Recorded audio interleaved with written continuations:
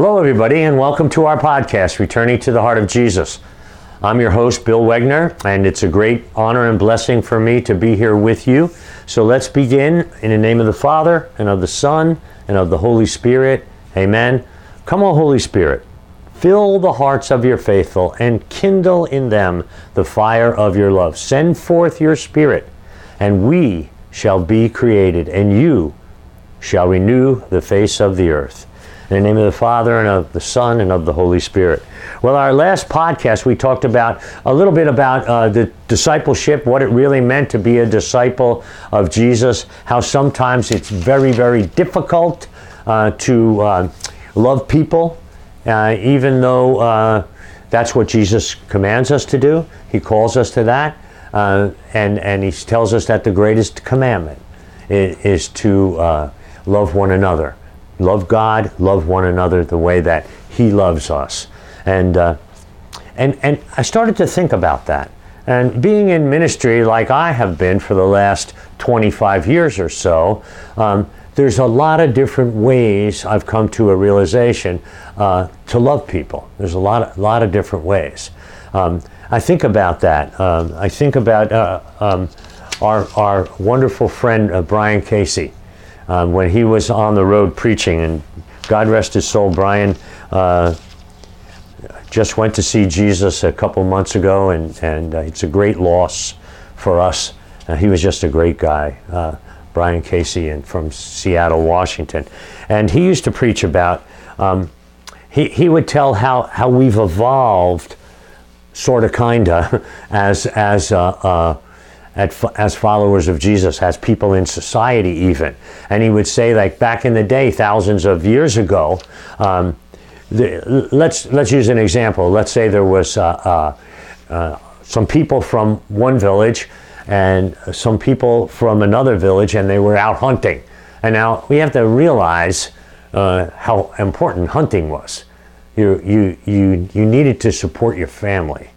And that was so vital, that getting food and all that stuff for survival, just strictly survival. So let's say they're out there and an animal, big rabbit, comes running in the midst of them, and they throw their spears, and both sides, not aware of each other, not even aware that the other person was there, both sides kind of connect and in hunting and kill that animal, and then they come to get it, and a fight breaks out. There's a conflict because one side saying, "Oh, that's I killed him first. I did this, I did that," and there's a conflict, and then there's a fight, and the fight ends with one person putting out the other person's eye in a fight. Okay.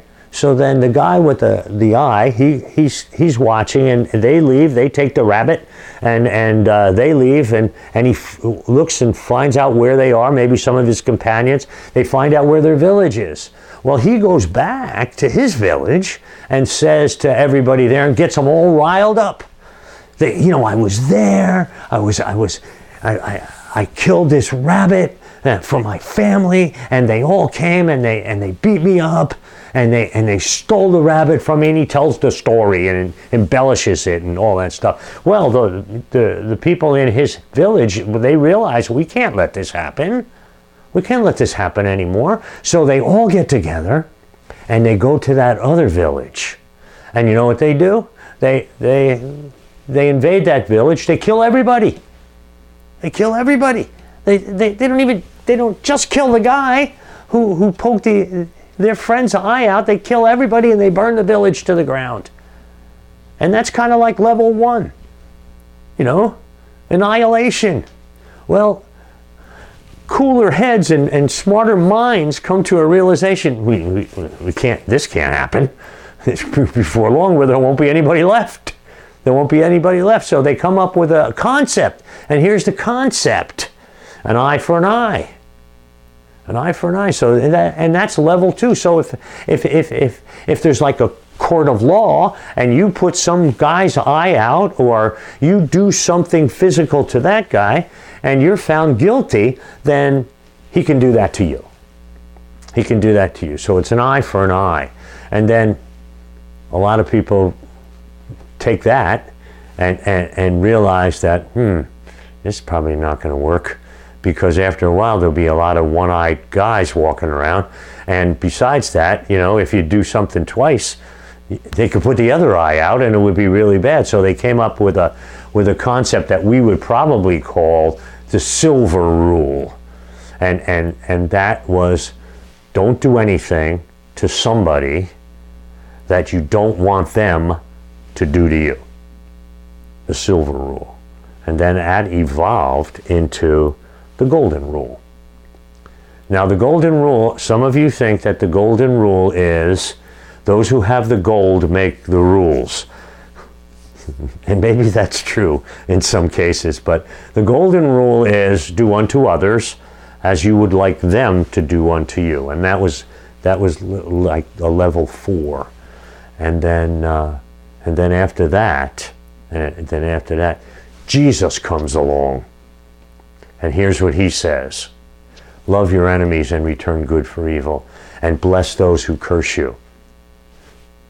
People say, why didn't Jesus come a couple thousand years before that? He probably wouldn't have lasted a day preaching that. That's why. He only lasted 3 years before they got rid of him preaching what he was preaching. And the time was right. So, as we've gone through this definite evolution of society, I'm going to say this. There's people who are still on level 2, an eye for an eye. Our prison system's like that. That's for sure. It's not the same kind of concept, but it's like that. And I hear people, oh, this country did something to the United States. Yeah, we should just nuke them. We should just get rid of them. They're on that level, but we've evolved, hopefully, to the point where we can at least hear that Jesus is saying, love your enemies and do good to them. So how do we do that? How do we do that? Well, there's different ways of doing that. And I've come to the realization that sometimes the way that we love one another is strangers and family. We just have to be there for them. We don't really have to say much.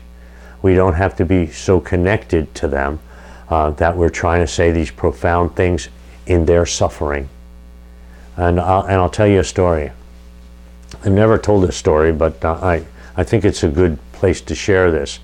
Years ago, my friend Brent and I, we were doing the parish missions together. So this was kind of early on in our ministry. And we were at a parish speaking at the Mass, like a vigil Mass, like 5 o'clock. And it was my turn. I got up to invite everybody to the parish mission that was starting the next night, Sunday. And so after I was finished, I told them about myself and this and that. When I finished, I sat down, and the guy behind me leaned forward and said, "Not bad for a guy from New Jersey," right? And I was like, "Oh, thanks a lot." So I found out later that beautiful family, husband, wife, couple of kids, and I found out later that they were from New York, right? So he was kind of giving it to me. I was giving it to him a little bit. We had a lot of fun, and he said he was going to come to the mission. Well, as sad as it is, the next day, his 15-year-old son was out with his friends driving through an area like maybe forest and trees and all that stuff. They had trucks, and this kid was thrown up into the hood of the roof of the truck and was killed. Just instantly killed, this 15-year-old boy that I had just met the day before. And when we found out about it, that was like shockwaves through the whole parish, as you can imagine.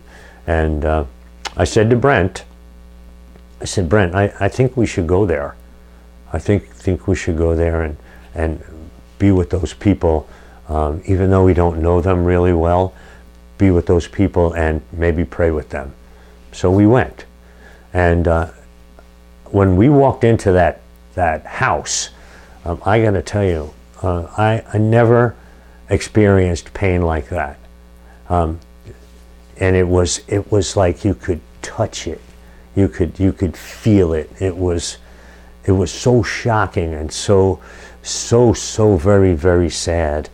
And we talked to them, and they didn't even have their son's body back yet. They didn't have anything, and they were waiting for some people to come to this North Carolina town from New York. They were waiting for the family to come in, but there was quite a few people there, maybe 20. So we prayed. We all joined hands. We prayed in a circle, and then the mother said to me, the boy's mother. Now remember, I met her for about 3 minutes, and she said to me, I would like you to do me a favor, Bill. I said, what? And she said, I said, of course. I said, of course. What is it?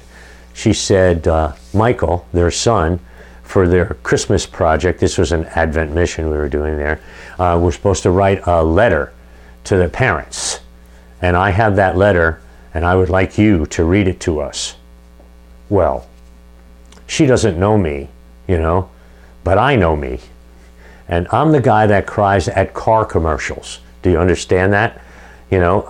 When there's a Hallmark commercial about a special car, I'm a blubbering idiot. So I know, I'm not sure, I said that to her right out. I'm not sure that I could do that, but I did it, and it was beautiful, just unbelievably beautiful, very emotional. I'll never forget it my whole life. But the bottom line is, we were there for that family. We loved those people, and we were just present. We didn't say anything profound. I didn't have these great words of wisdom to get them through it. I knew that they were going to suffer about their son for the rest of their lives. And I had nothing to say to them except, I'm here for you. And that's how it is. That's how it is. Sometimes we're just there doing what we're supposed to be doing. And that's part of loving, even people we don't know, people that we don't know. I'll tell you another story real quick. I was doing a parish mission in New Jersey, where I'm from, and there was quite a few people around. And later, because we were having refreshments, fellowship, a cup of coffee, a cookie, or whatever it happens to be. And I was there with a group of 2 or 3 people I knew who had come to the mission because they knew me. And this young woman came up and says to me, I just right in front of me, boom, I just want to tell you something.